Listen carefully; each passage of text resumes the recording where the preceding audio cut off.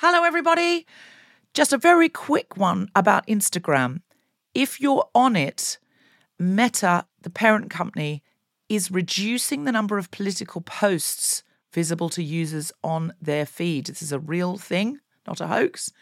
So go to your Instagram profile, tap the 3 horizontal lines in the top right corner to open the Settings tab, scroll down to What You See, click on Content Preferences, open Political Content, and turn on Don't Limit Political Content. That's an option. Otherwise, you won't see almost anything we post because we are deemed political. Please do that now, or you won't even see the posts about our shows, our fun things. So if you want to see Guilty Feminist content and know when we're coming to a place near you or releasing a new podcast, do it now. Even when we're on a budget, we still deserve nice things. Quince is a place to scoop up stunning high-end goods for 50 to 80% less than similar brands. They have buttery soft cashmere sweaters starting at $50, luxurious Italian leather bags, and so much more. Plus, Quince only works with factories that use safe, ethical, and responsible manufacturing. Get the high-end goods you'll love without the high price tag with Quince. Go to quince.com/style for free shipping and 365-day returns. I'm a feminist, but...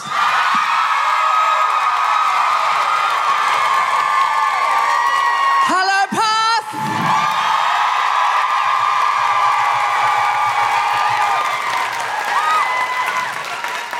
You know, in the dark days of lockdown, I thought this day would never come. Even being back in Australia, much less Perth. We've never been to Perth before.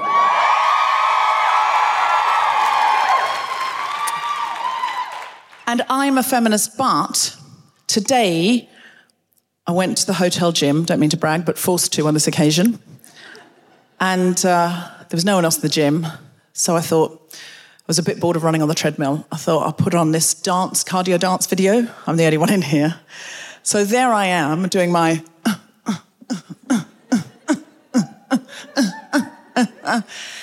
and a man comes into the gym, and I thought, I can't let him see this, so I just grabbed some weights like this.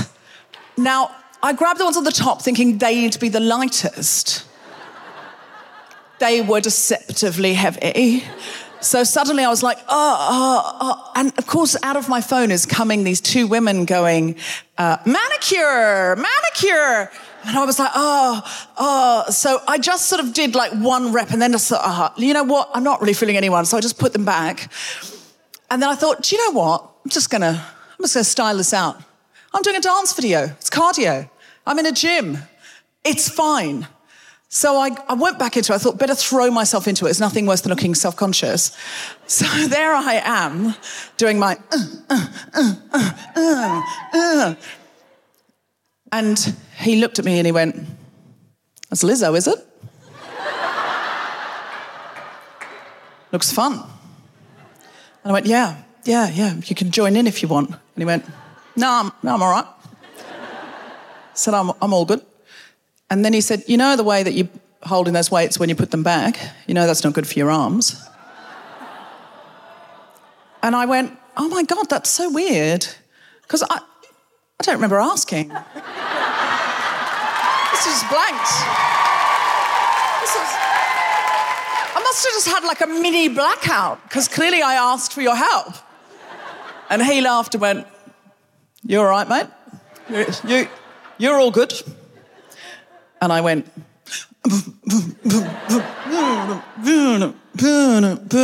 but to be fair, this arm does hurt a bit now.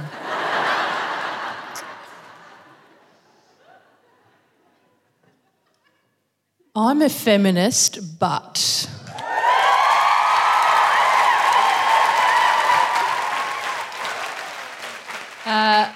I'm a feminist, but sometimes I wish that my partner would just hire a professional to finish all her DIY jobs. Wow. Yeah. 2 years is too long to have a weird concrete patch in the kitchen that hasn't been tiled yet. Geraldine Hickey, can I just make a suggestion. You could finish it. Nah. But I don't know what I'm doing. You're a 50-50 partnership. Yeah. If she started it, it makes sense that you finish it because that's equal distribution of labour. That's fair. Yeah. She 100% started it, therefore she needs to 100% finish it. Thank you. That's the voice of a wife. Yeah. I don't know if that person's married to a woman, a man, or a non-binary person, but I know they're married to a DIY fanatic. I don't want to ruin her work. You know? No, absolutely. Yeah. But do you ever comment? Do you ever go, that could be finished? Like, what if, like, Michelangelo's wife came in and went, Just to be clear, Michelangelo was incredibly gay. yeah. All right. Just a bit heteronormative there, Geraldine. Yeah. I was just thinking of women coming in and putting myself... I'm a feminist, but...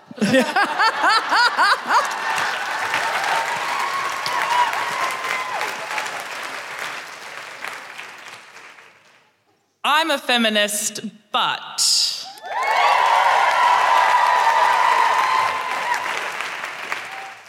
As a proudly queer, non-binary person in STEM and in astrophysics, when I found out that the Bachelor in Bachelor Australia was an astrophysicist, I was really excited to have the representation.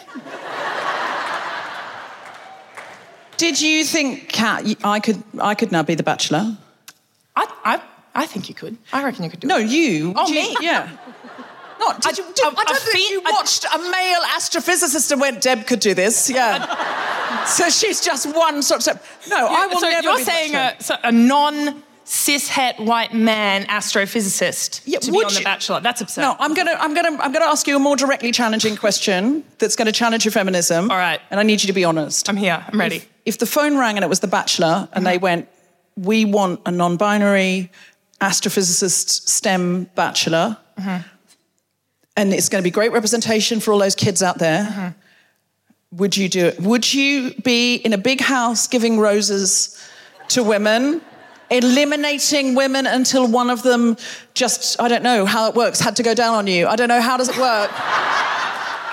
Is that how it works? That's not right, is it? I would like to say that I would do it for the representation. I would do it for purely selfish reasons. Yeah. Purely. Well, I'd ask how much they'd pay first. Yeah, that's a good one. Yeah. would you do The Bachelor, Geraldine? You're not a Bachelor. Yeah, I'm not a Bachelor. You'd have to check with you. Yeah, I'd ask how much. I was thinking more checking how many with your people? partner. No, like how much will you pay? What's the payment? But what about your partner? Don't you have to check with your partner, like, am I allowed to do this? But if I say, babe, they're going to pay me this much. What's the cut-off for doing a show where you pretend to be single? Do you reckon, what level? She trusts me, she knows. Do you think, though, would she not go, it'd have to be like $500,000 or $1 million or something? Yeah. Actually, I don't know how much I'd do it for. I'd have to figure that out. Sounds like you're a cheap date there. It sounds like you're going to be like, I don't know, 10 grand and some Doritos. Like, No, definitely more than 10 and another 0 at least. At least 2 packets of Doritos. At least. I'm a feminist, but...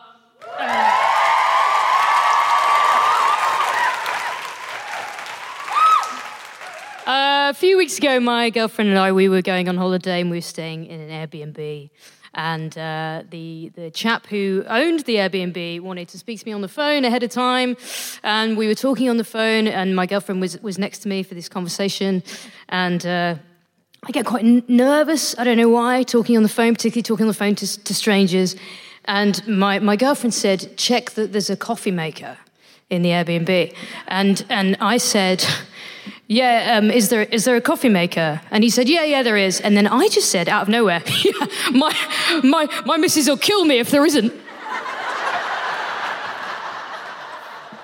And then, like, immediately, and she just turned to look at me like, hello, who the fuck are you? And I said it, and then I immediately made eye contact with her and went, I'm so sorry. Just don't know what happened. Just Channel totally 10, we fucked it. found our new bachelor. Are we ready to start the show? And welcome to the Guilty Feminist! A big round of applause for Geraldine Hickey, Kat Ross, and Grace Petrie. Three incredible acts we're going to be seeing a lot more of tonight. Hello, Perth. Going to be seeing more of them. You're also going to be seeing an incredible poet called Charmaine Papertalk Green. And you're going to be hearing from Professor Michelle Telfer. That's right, I said Professor, none of your rubbish. Now, some of you may have noticed that I'm not wearing a sequined cape. I've already had complaints backstage. I normally have a sequined cape. I'll tell you what happened tonight. I came downstairs and then I went, oh no, I've forgotten my cape. And the driver, who was only driving us in Perth, who was a man called Irish, he's called Irish because he's Irish and he lives in Perth. Neither Grace Petrie nor I can bring ourselves to call him Irish. We call him Patrick. Because if you were in a pub in London and you called an Irishman Irish, you would be beaten badly. So we're like, you know. But Patrick looked at me when I said, oh, I forgot my cape, like I thought I was a superhero. And he expected me to just pop into a phone booth and do a quick spin. Now, because I'd been to the gym, don't mean to go on about it, but I have mentioned it in 2 stories now. In a hotel on tour, okay? Not at home, where you've got to schedule. In a hotel on tour, I've been to the gym. That's right. I'm so keen to keep this heart running to fight the patriarchy. We can't have feminists dying accidentally, like, you know. Mind you, I think I'm probably quite likely to die in a hotel gym trying to run too fast on a treadmill to impress somebody. I don't know. So I needed to get like a little power bar or something. And I'll tell you why. I normally, in the UK on tour, I travel with these little bars. So exactly for this situation. Have you ever tried to bring food into Australia? Holy fuck. So last time I turned up in Australia, I brought some presents for family. And some of them, you know, it was like a scarf and a this and a that. And I got a couple of tins of fancy biscuits from Fortnum and Mason, because that's a really nice London thing to do, and just put them in my suitcase as gifts and forgot about them. And when I came in, I got pushed off into that special place where they search your bags that you see in that documentary, which is called Border Control. Oh my God, you're about to be arrested all of the time. So I thought, oh, I might be on border control, but nothing will happen to me because I haven't got anything in this bag. Now, he looks through, he rifles through, and I'm expecting him to say, well done. And instead, he shows me my card and says, what does that say there? Where it says, have you brought any food in? What box have you ticked? And I said, I've ticked no. And he went, And then he pulled this tin of biscuits out of my bag and he went, what are these? And I went, biscuits. And he went, and are biscuits food? I said, yes, so they are food. And he went, and what have you ticked here on the form? I said, I've ticked, I haven't brought any food in. And why did you tick that box when you've clearly brought food in? And I went, oh, it was a present. I forgot if I wasn't going to eat it. It was sealed. I thought it was like, does it say here on the form that if it's a present or if it's sealed, that you don't need to declare it? I said, no, I do. It doesn't say that at all. This is clearly an error on my part, what you're experiencing. And he went, I'll be taking these. I bet he enjoyed them. Now, so I'm too scared to bring anything. So I'm downstairs, and even interstate, every time on the plane, they show you the video twice, which goes, if you bring in a banana, everyone in South Australia will die. And, you know, it's... all of the flora and fauna will be ravaged within a minute and a half. You know, it's like really frightens me. So I'm like, don't bring anything in. And so I didn't have anything with me. So I had to run down to the corner shop just to get like a little bar and a drink or something. And then Patrick drives to the corner. So now I can't say to him, I have to walk back to the hotel or get you to drive down a one-way street the wrong way so I can claim my cape. This is the only reason I don't have my cape.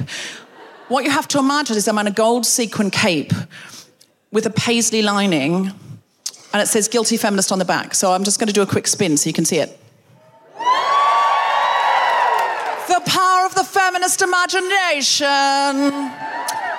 Instead, what I've got for you is something that nobody else in any other region is going to get, because it was left for me at the stage door by somebody here in the audience who is called @JetLagMama. Is that right? Are you @JetLagMama? Okay, so what's exciting about these, I'm going to show you these because I'm so excited about them. Now, this is a biscuit in the shape of Cal Wilson.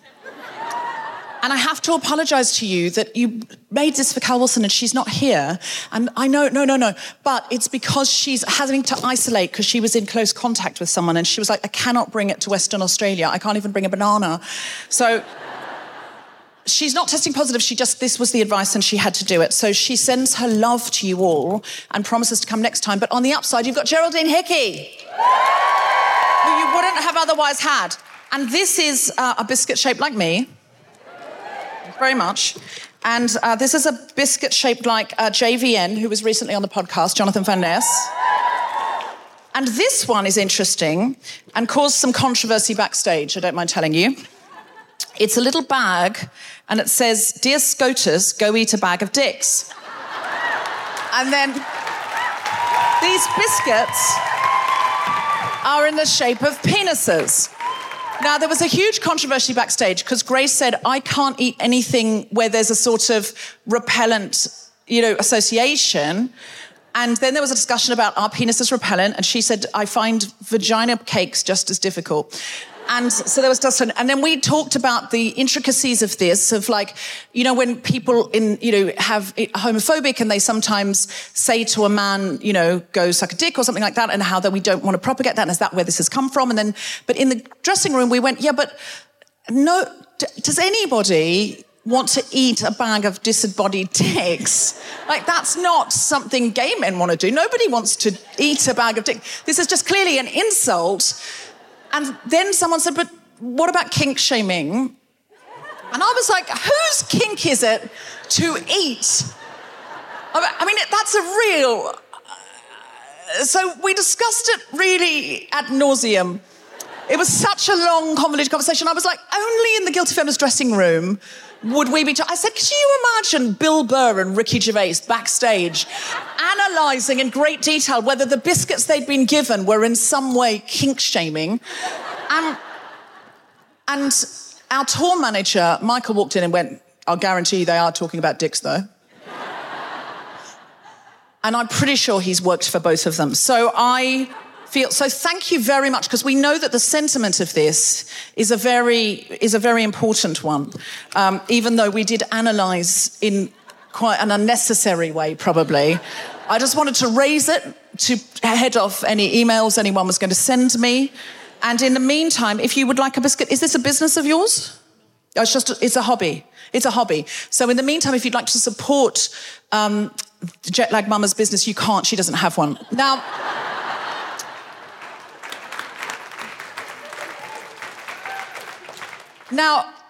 all around the UK tour, and we started in Adelaide 2 nights ago on the Australia-New Zealand tour, we've been asking people for what acts of feminism they've done since the pandemic started. You've probably heard me asking people, and we're just finding it really interesting in what regions, what people have done. But we like to start small. If you've got something that you really want help with, please tell us about it. But we don't want to start with you. We're looking for something low level. So has anyone got a low level act of feminism that they would like to share? Yes.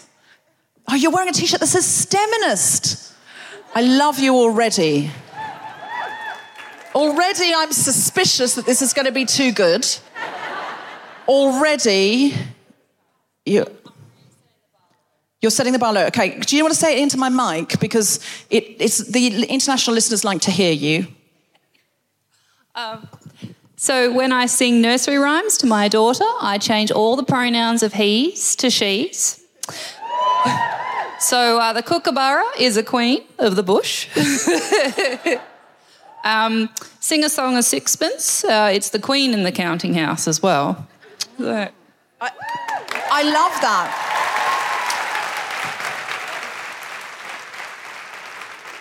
Do you do little Jack Horner as non-binary? It's a helpfully androgynous name. Are you just filming? Are you taking a picture there? Because I'll happily pose. Oh, you were videoing her. Okay. It's awkward now. You're still kind of pointing it at me, though, and I feel it's a really bad angle. This is a gorgeous venue. We came in and went, oh my God, this is stunning. But because you're so low, I know that what the front two rows see is what I see when I accidentally open my camera phone the wrong way round. It's like, oh God! If you're sitting up there, I know that I'm like 75% more attractive. Up there, those people up there think I'm, basically Rihanna. These people down here are like, it's all angles, and that's true of life. Everything's a point of view. Which point of view are you looking from? Okay, so has anyone else got a low-level act of feminism? I think that's quite proactive. It's this good thing to do. I try and do that if I'm reading a book to a child, not to assume, or pointing out an animal, not to assume it's a he. It's such so ingrained. But it's a bit worthy. I'm looking for something more like, I forgot to shave my legs and then remembered. Has anyone got anything lower than that or equal to that? Yes. What's yours? At a summer camp I worked at, it's tradition for the boys to build the campfire. I fought for the girls to build it. At a summer camp you worked at, it's tradition for the boys to build the campfire and you fought for the girls to do it. That is a Lisa Simpson act of feminism. Anything that gets a round of applause is too good. I want people going, I can do better than that. I want to encourage people. Yes, have you got one? Did you say you had one? Yes. Oh, do you want the mic? Yes. What's your name? Ziva. Ziva. How old are you, Ziva? 11. That changes some of the jokes I was going to do. Ziva, come into the light. Okay.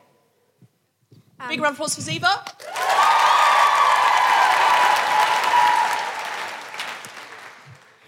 What I'm about to say next may not change your jokes.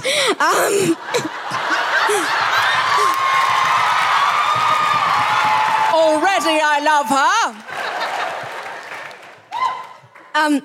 When an ignorant boy at school was talking out of his arse about how boys were supposed to be smarter than girls or tougher or some other ignorant, forgive me, bullshit, I pointed out that I have had all A's for the past 4 years.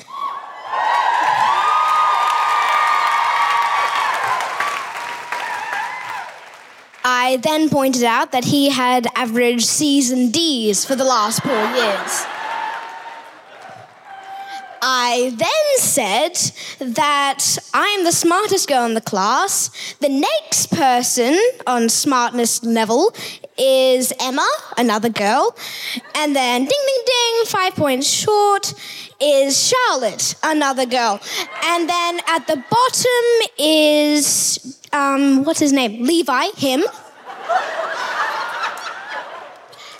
And so I generally pointed out that he's a bit of an idiot.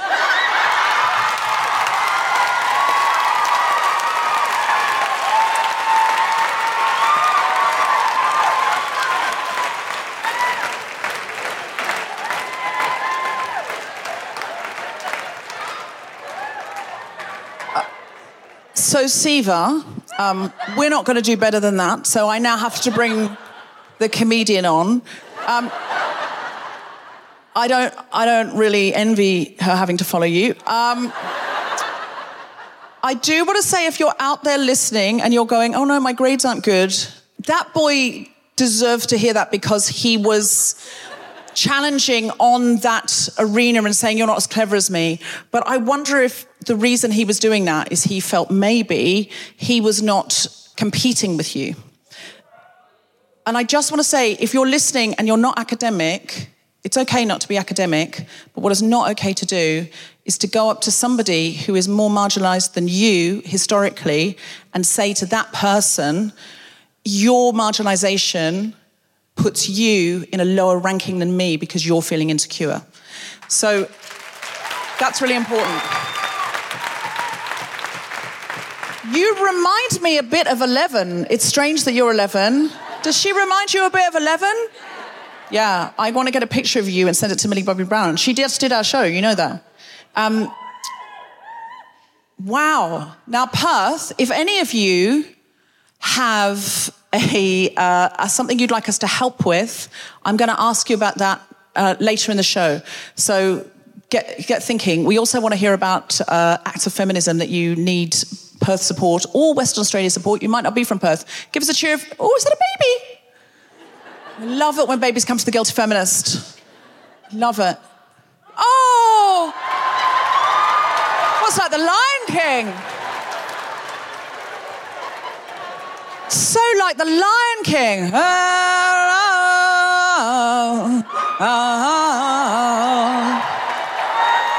Wow. All right. Things keep happening here, but I wish we'd been here before. This is brilliant. Thank you so much to everyone who's participated so far, especially Siva.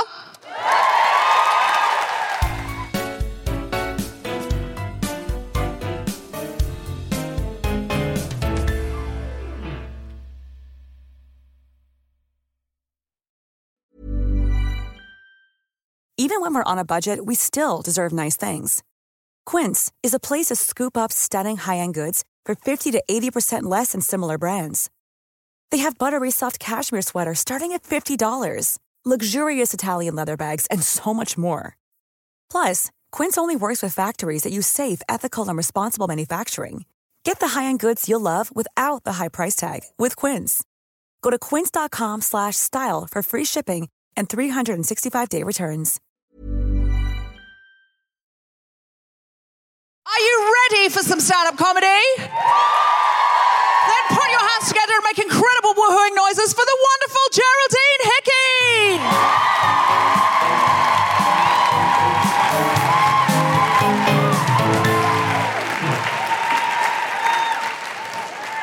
Not there yet. Keep going.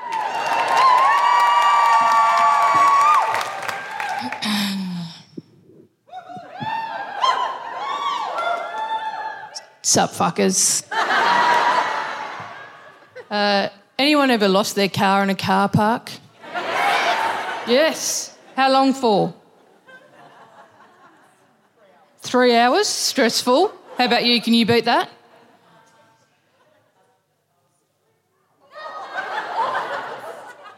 You didn't lose your car. Your cousin lost their car, but it was stolen.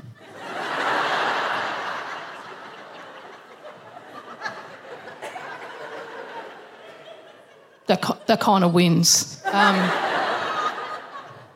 27 hours for me. Yeah, 27 hours from the time that I parked the car to the time I got back in it, 27 hours. Happened at Springvale IKEA. This thing, you know, I don't know if this happened to you when you tell people that you've lost your car, there's always someone that goes, oh, you know what I like to do? You know what I like to take a photo. I take a photo of the car that I parked next to, so then I'm like, take a photo of your car. That's the car that's going to be there. Unless it gets stolen, obviously. Anyway, Springvale IKEA, went there, parked the car, and I got out of the car and I was checking messages on my phone. It's quite popular, right? And I'm scrolling, and then I'd stopped and I went, you need to have a look around. You haven't been to this car park before, you need to remember where you parked your car, right? So I stopped and I looked around and then I saw a big yellow J, like it's big yellow with a J on it, and I went, okay, yellow J, couple of rows over, that's where you parked your car, right? And then in I went. Now, I know some of you are probably thinking, oh, you're lucky you got out of IKEA, yeah? Oh, go into IKEA and I know you're supposed to follow the arrows. I follow the arrows, but the people in front are so slow, so I try to get around them and then I don't know where I am and I'm going round in circles, yeah? I was there for a click and collect. I didn't even go into it. Like, I went in and just didn't have to do the maze. I just went straight to the end, round, got a wardrobe. That's what I was picking up, a wardrobe, right? So they handed me the trolley with all the bits and pieces on it. I went, thanks very much.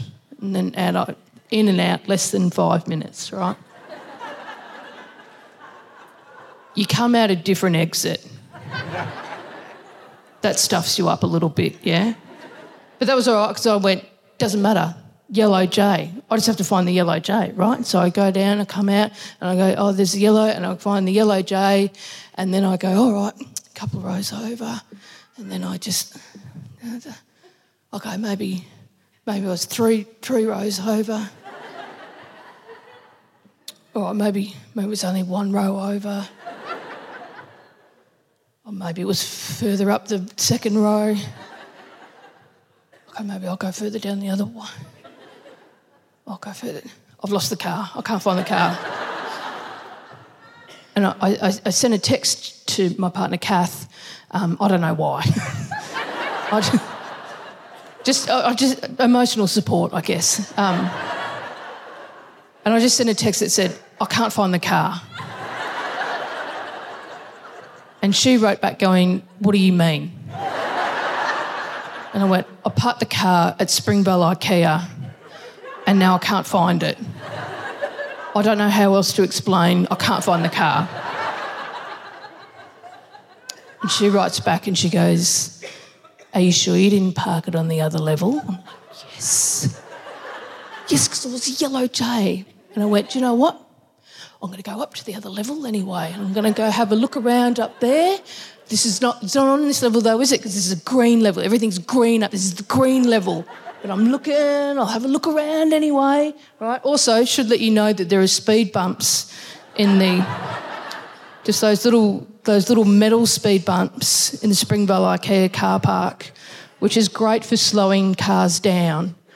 But when you've got a flat pack wardrobe on a trolley, you got to pick up some speed to get over those things.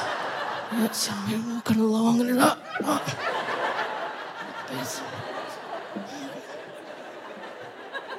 looked around on green. I went, it's not here, right? And went back down.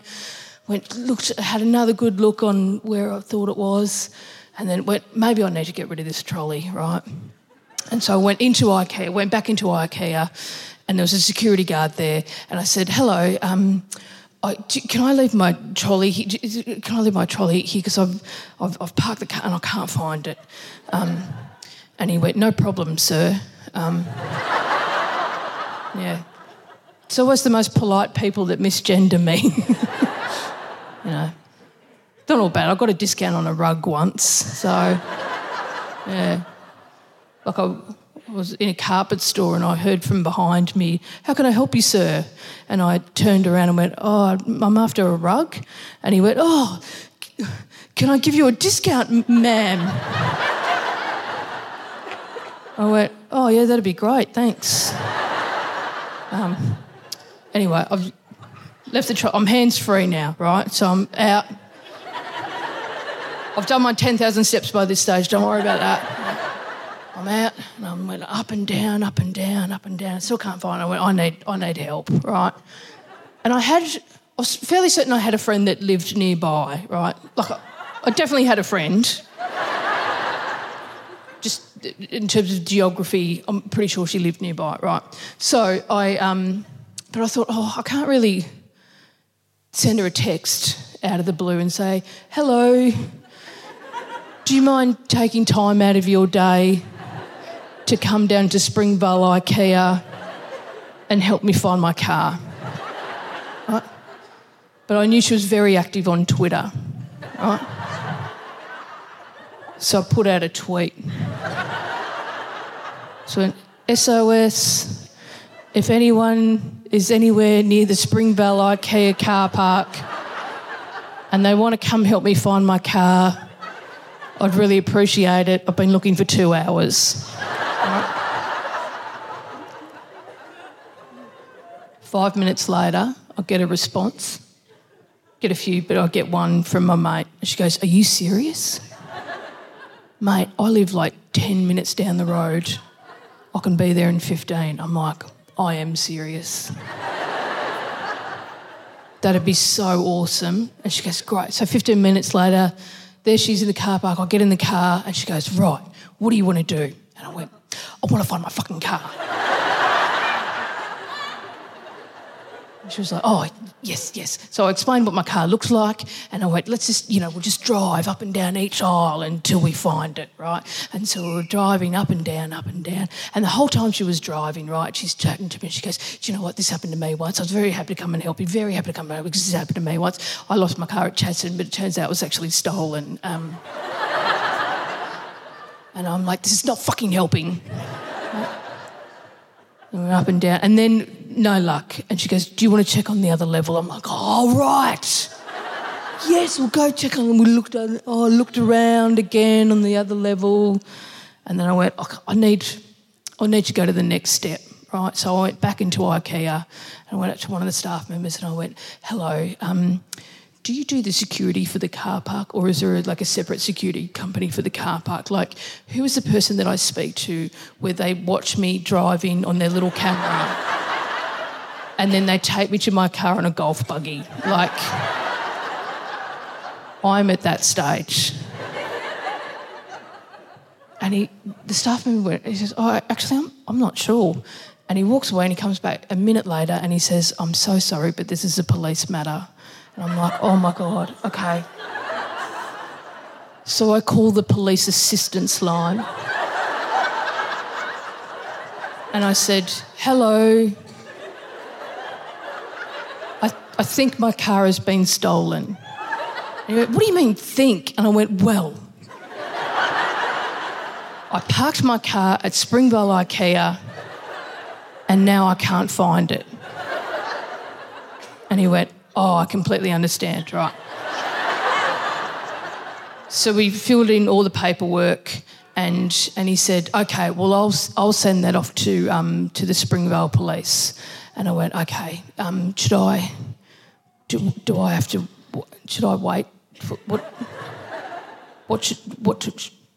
do I have to do?" And he went, "Well, they'll come down if they've got nothing else on."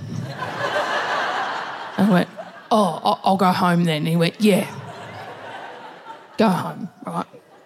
So I did, and when I got home, I was just going through all the things that I'd left in the car. I was just really annoyed. You just have stuff in the car, and I was just like, "Oh, I had my jacket, and I had my camera, and my iPad. I had an iPad in the car.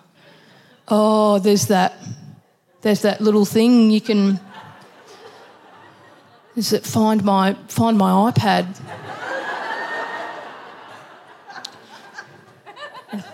And, Kath had her phone. I said, "Can you look up? Can you do that find my iPad thing?" And she went, "Oh, yeah."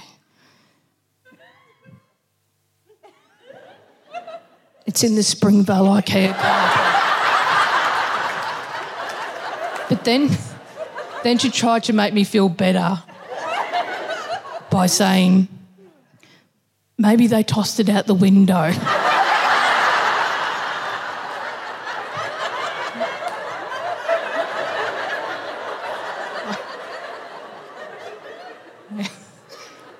I sent a message to my mate and I went, "Hey mate, just so you know, I remembered that my iPad was in the car and we did find and it's in the car park."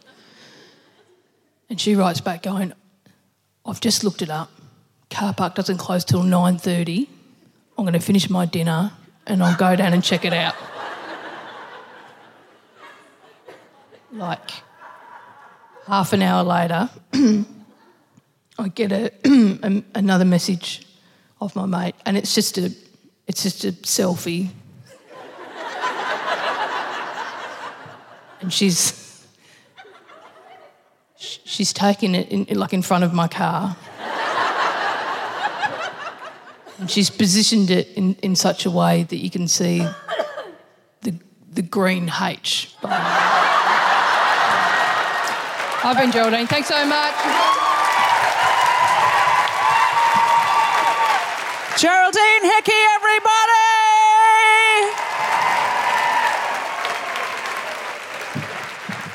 Oh my God, could you hear me laughing in the wings? I was just roaring. I couldn't stop. I'm normally more discreet than that because I don't like to draw focus, but I couldn't stop myself. I was just laughing so much. I'm going to push on and bring on our next act because she's incredible. Charmaine Papertalk Green is an award-winning First Nation poet, social science researcher in Aboriginal health, and community agitator who lives in Geraldton. Don't come on yet, Charmaine, because they're going to cheer a lot for the next thing. I'll say your name at the end, because if you're all backstage, you hear the cheering, you come out, you know. She is also a PhD candidate with ECU awaiting examination of her autoethnography thesis.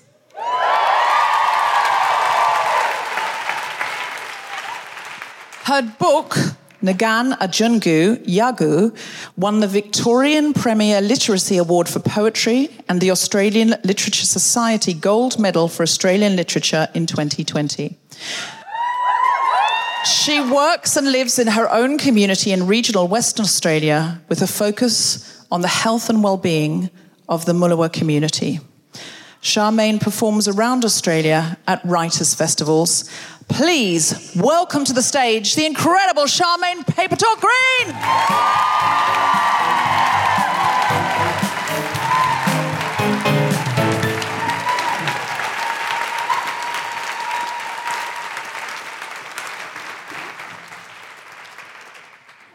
Okay, a bit of a hard gig to follow comedians with some poetry, but I'd like to acknowledge the Noongar people of Wajak Buja before I go on.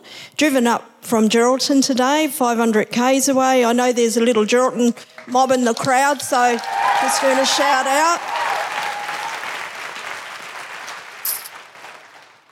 And to Lois for encouraging me to actually come along, because I wasn't going to, but I'm enjoying it. So.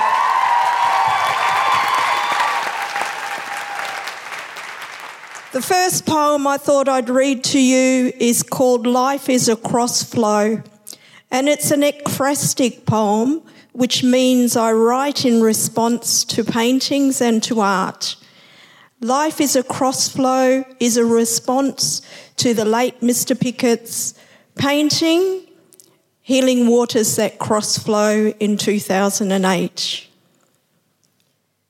Sitting on Adelaide Terrace, looking out at the rainfall, my eyes dancing between the rain and the painting. Rainwater continues to kiss Noongar country, Wajak Buja. Water dancing on the powerful Derribul Yarrigan in the distance. My first thoughts are to honour those whose land I am now on. The buildings and the fast-moving cars are nothing but white noise. Cross-flowing, spreading through my spirit, my body, my heart, my healing, my layers, my life, cross-flowing, never-ending. My eyes dance between the clouds and the painting. I want to jump into the crossflow and let the waters take me on a journey across country, place and time. I want to float on the water with my arms open wide, staring up into the Milky Way at our ancestors' many stories. I want to be that flowing water particle, bringing life and renewal.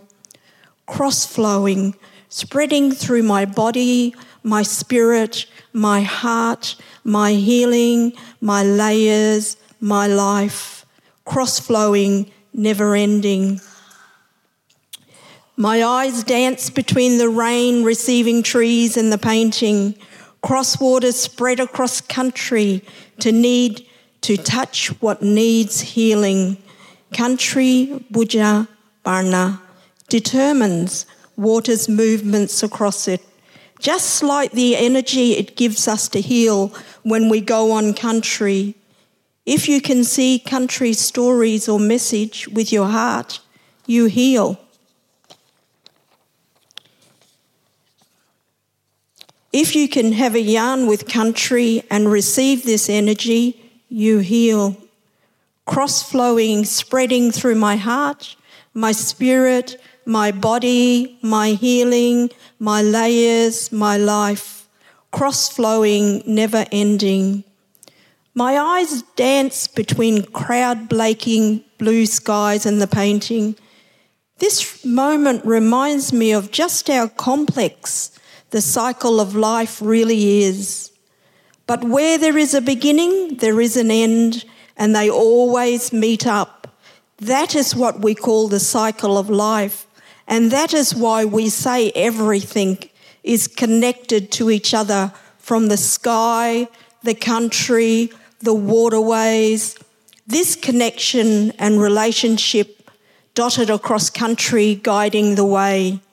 Cross-flowing, spreading through my healing, my spirit, my body, my heart, my layers, my life, cross-flowing, never-ending. My eyes dance between the birds flying across the cloudy sky and the painting.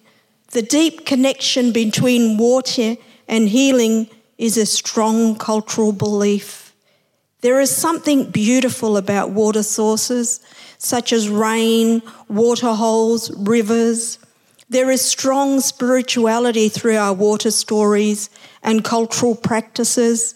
We extend our energy and respect when offering sand or leaves to water sites.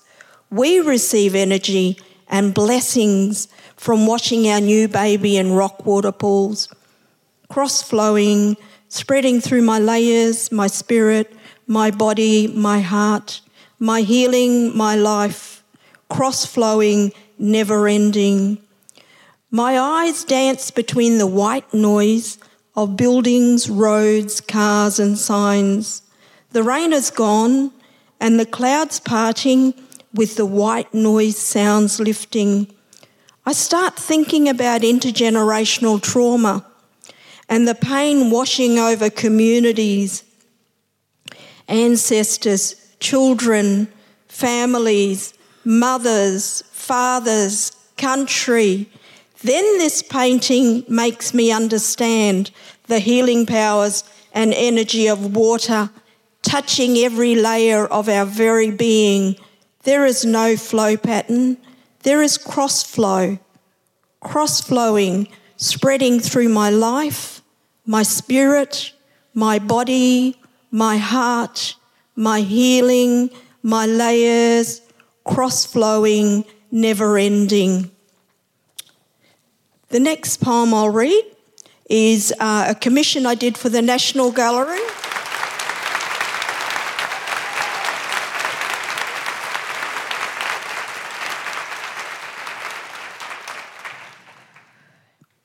A commission I did for the National Gallery in 21-22, National Gallery of Victoria, for their Who Are You portraiture program and exhibition. And it's ekphrastic poetry again, so I've responded to 10 of their paintings in National Gallery Victoria's collection. And I do all this from Geraldine, by the way, regional Western Australia.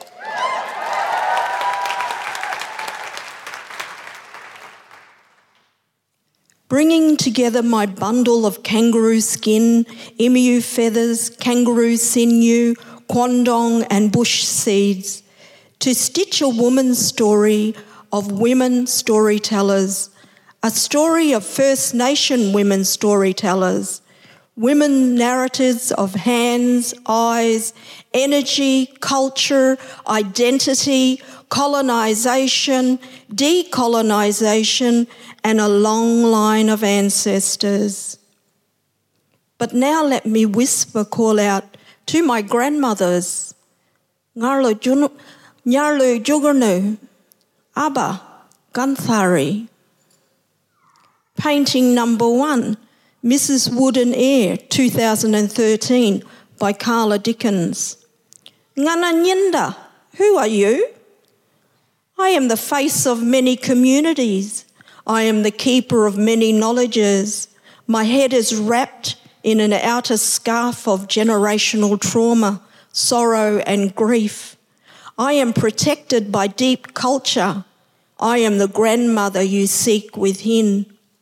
Painting number 2, artwork number 2, Possum Skin by Mari Clark. Ngananyinda, who are you? I am the gift of warmth and beauty. I am the grandmother in your dreams. I whisper amongst many about our old ways. You captured my whisper and with your hands stitched together our cultural practices.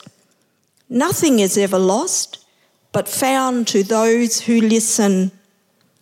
Magic Weaver, 2005, by Yvonne Kulmati. Ngananyinda, who are you?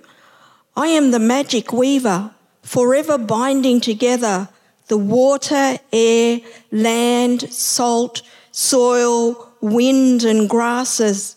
We women are woven together from every ancestor. I am bound to my country and my country to me. I am the grandmother within every cell of your being. Painting number 4, Ngalam, 2019, by Shirley Purdy. Ngananyinda, who are you? I am the women artists in the many First Nations art centres, painting stories to be transmitted to our families, from a connection to a full moon and daughter tree, from touching the earth of country, memory and story, from taking the gift of cultural knowledge to the canvas. I am grandmother's memory and cultural older for tomorrow. Self-portrait, 1999/2005, by Tracy Moffat. Ngananyinda, who are you? I am the I storyteller, showing myself to you. I can create and change narratives from the black and white of life, with instructions through to the rosy cheeks of a hand-coloured stereotype breaker. I am the many grandmothers, many eyes seeing and seeing, awakening narratives by looking to the distant future. Warrior Without a Weapon, 2019, by Naomi Hobson. Ngananyinda, who are you? I am every grandmother's grandson of ancestral country, First Nation men nurtured through maternal love in each campsite before a manhood life journey. I am gentle as a sweet breeze in soft grass. My tears are carried with each trauma, seen or felt.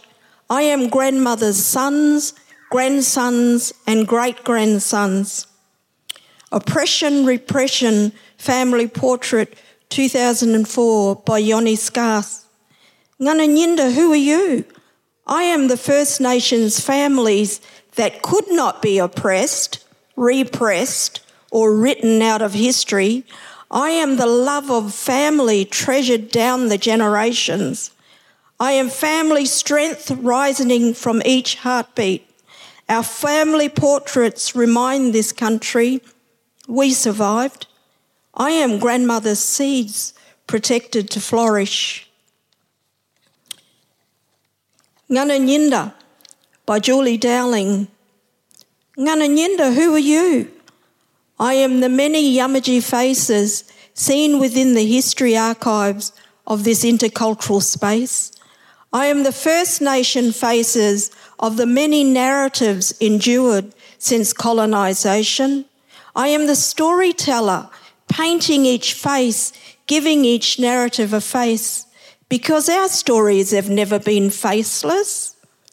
Matilda, Nyambrai Nganawal, 2020, by Brenda Croft. Ngananyinda, who are you? I am the First Nations women who fight for the rights of their people by being visible and with a voice in their communities, advocating in the corridors of Parliament houses and governments around Australia. I am First Nation women radiating a staunch, proud identity. I am grandmothers, granddaughters, keeping inside fire alive. But now let me whisper out to my grandmothers. Yarlu Jugunu, Abba Gunthari. Thank you very much.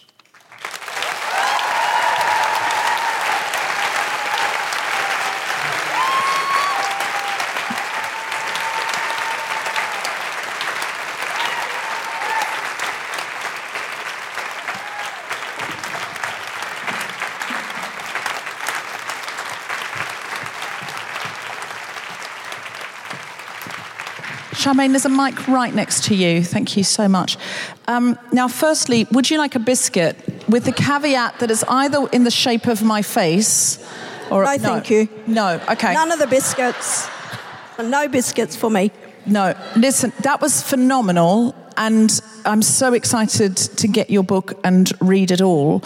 Can you tell us a little bit about your poetry, how people can support you, and where else they could see you or read you? I'm published through Muggaballa Books in Broome, which is First Nations publishing house. And my last book, with the West Australian poet John Kinsella, The False Claim of Colonial Thieves, is from Muggaballa. We have a forthcoming next conversation dropping soon, print, art by Muggaballa. But the book that won the ALS Gold Medal for Literature in Australia is called Ngana Jungu Yagu, and it's published by Cordite House on the East Coast.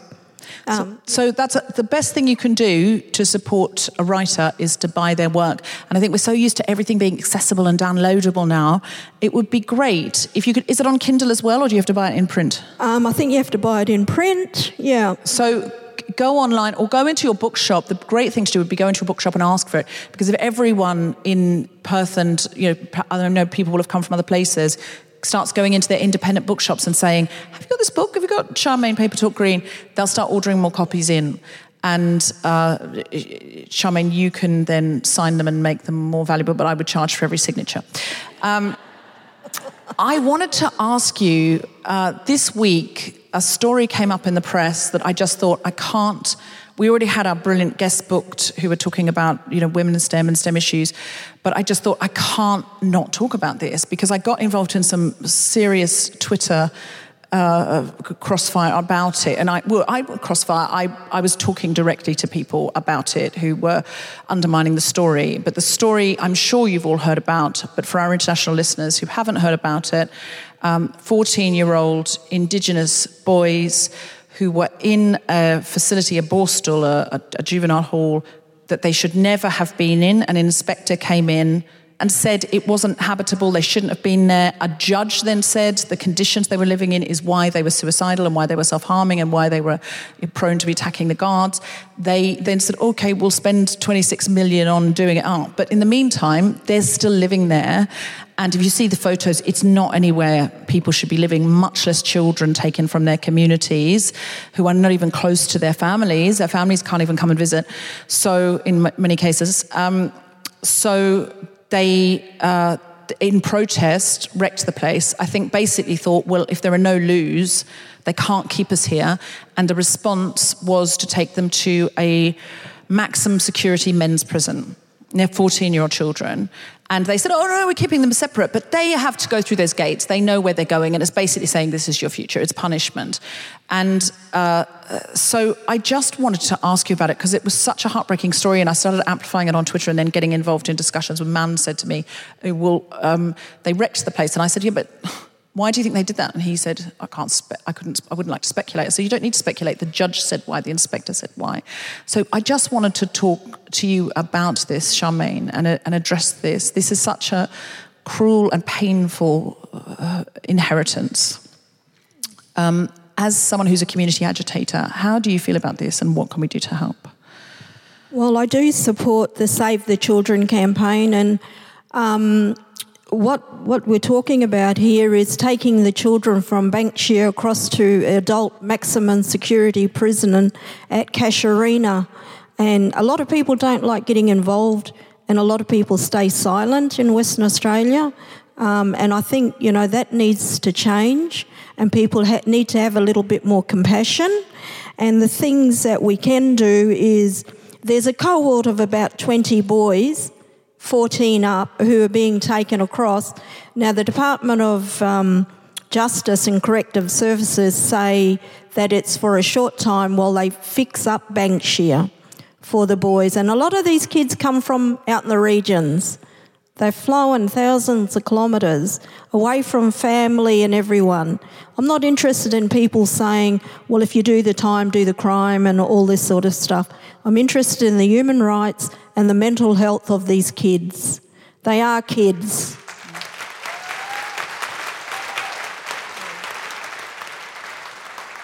And what people can do is probably don't stay silent. If you see Megan Cracker, who's an advocate for human rights and is an advocate for the National Suicide Prevention and Trauma Recovery Project, she organised a rally yesterday in Perth to talk about this and to send a message to the government. You can get involved in these rallies. You can talk to your politicians.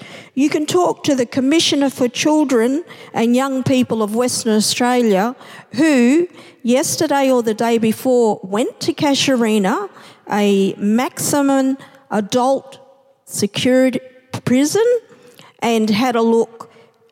She did say it wasn't appropriate for these children, these kids, to be taken to an adult prison.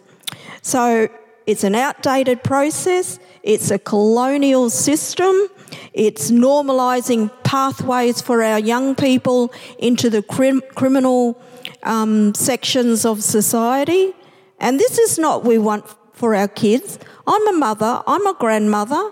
I know this is not what we want for our kids. So the Western Australian Government, the Department of Justice, the Corrective Services, and every other power who puts these oppressive systems up need to actually stop. It's outdated, it's colonial, and have a heart and think about people's mental health and their human rights.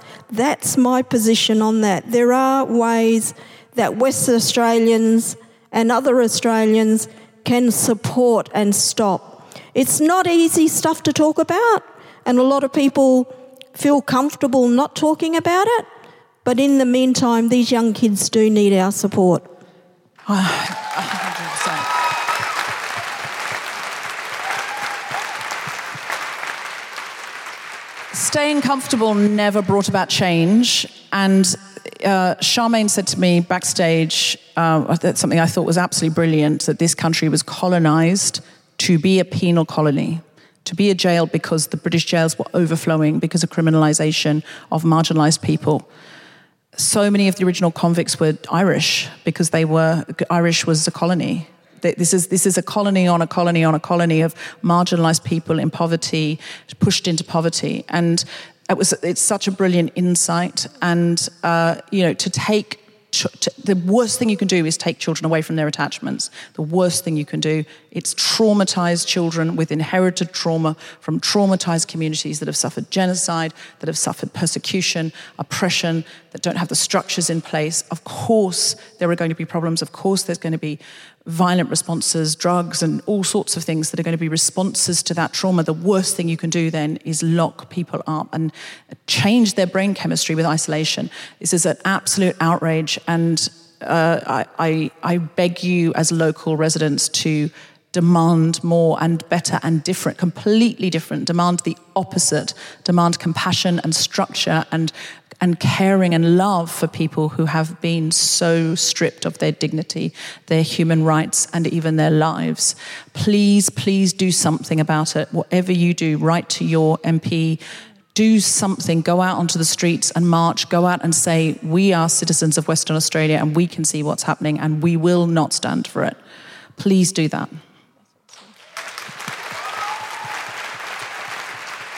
Charmaine, it's been such a privilege to have you. Next time we come back to Perth, will you come again and do more poetry and talk to us more? Yes, of course. I'll come to the UK. Yes! I love that. I love that. Charmaine, Papertalk, Green, everybody!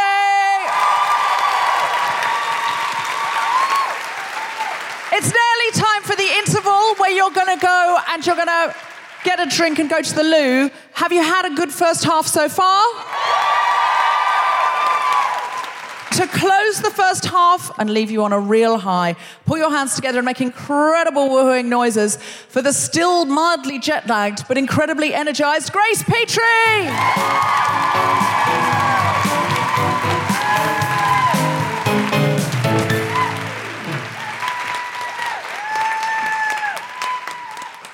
Hello, Perth! How you going? Too easy, no dramas. See, I'm a local now. Oh, wow, what an amazing show so far. I try to, I'm doing the whole tour with Deb very kindly brought me out for the entire tour, so I try and sort of do different things, different songs every night, and I try hard to sort of keep them like, if anyone mentions anything that I've got a song about, I try and stay on theme. So I was very pleased when Geraldine told her story about IKEA. Because I've got an entire song about IKEA. Because what happened is I was concerned that not enough people knew that I'm a lesbian. So just to clear that up, I wrote a song about IKEA, which is a very sacred place for mine and Geraldine's people, you know. So I wrote a song about IKEA. I was walking around IKEA after a breakup, and I realised that there's all there is in IKEA is I was looking around, I was feeling very depressed. I was recently broken up, and I was moving into a place on my own, and I was walking around, and I realised that all there was people like me, and then deliriously happy couples who were moving in together for the first time and joyously buying furniture for their shared life together. And I thought, what a juxtaposition of life you see in IKEA, eh? If you're looking hard enough. So I wrote a song about it. It goes like this. It's Wednesday evening in IKEA. There's just two kinds of people here. And in my life, I have been both. The new team's at the starting line, committing to each room design like it was a permanent oath. But that's not me. I know these aisles, and you can spot the ones like me for miles. There's no good-natured arguments on taste. I have no need to compromise these days. There's no one saying we've been here too long. No one's ever done that before in this song. And I get exactly what I want.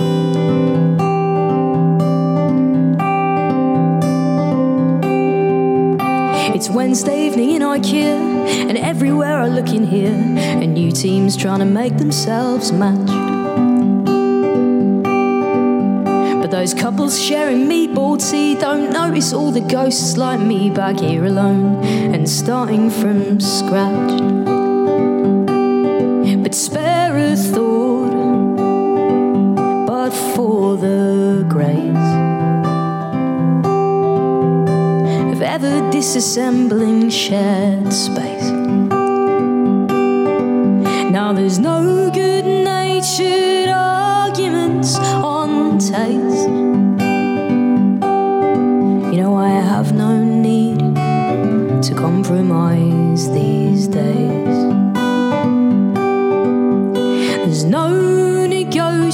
patience to concede. And I get exactly what I need. What I need.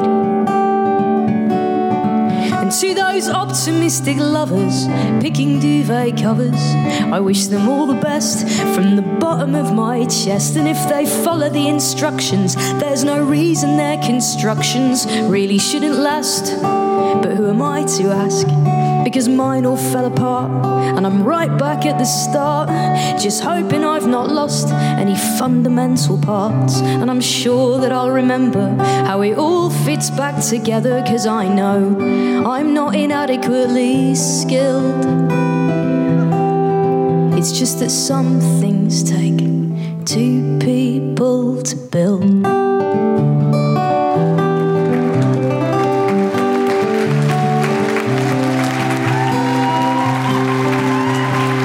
It's Wednesday evening in IKEA. There's just two kinds of people here, and in my life I have been both.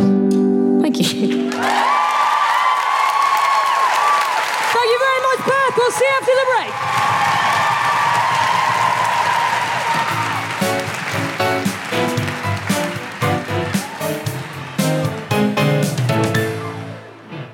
So that was the first half. Join us for part 2, which should be in your feed right now. Planning for your next trip? Elevate your travel style with Quince. Quince has all the jet-setting essentials you'll want for your next getaway, like European linen, premium luggage options, buttery soft Italian leather bags, and so much more. And is all priced at 50 to 80% less than similar brands.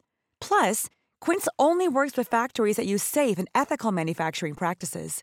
Pack your bags with high-quality essentials you'll be wearing for vacations to come with Quince. Go to quince.com/pack for free shipping and 365-day returns. When you drive a vehicle so reliable it's backed by a 10-year, 100,000-mile limited warranty, you stop thinking about what you can't do and start doing what you never thought possible. Visit your local Kia dealer today to see what you're capable of in a vehicle that inspires confidence around every corner. Kia, movement that inspires. Call 800-333-4KIA for details. Always drive safely. Limited inventory available. Warranties include 10-year 100,000-mile powertrain and 5-year 60,000-mile basic. Warranties are limited. See retailer for details.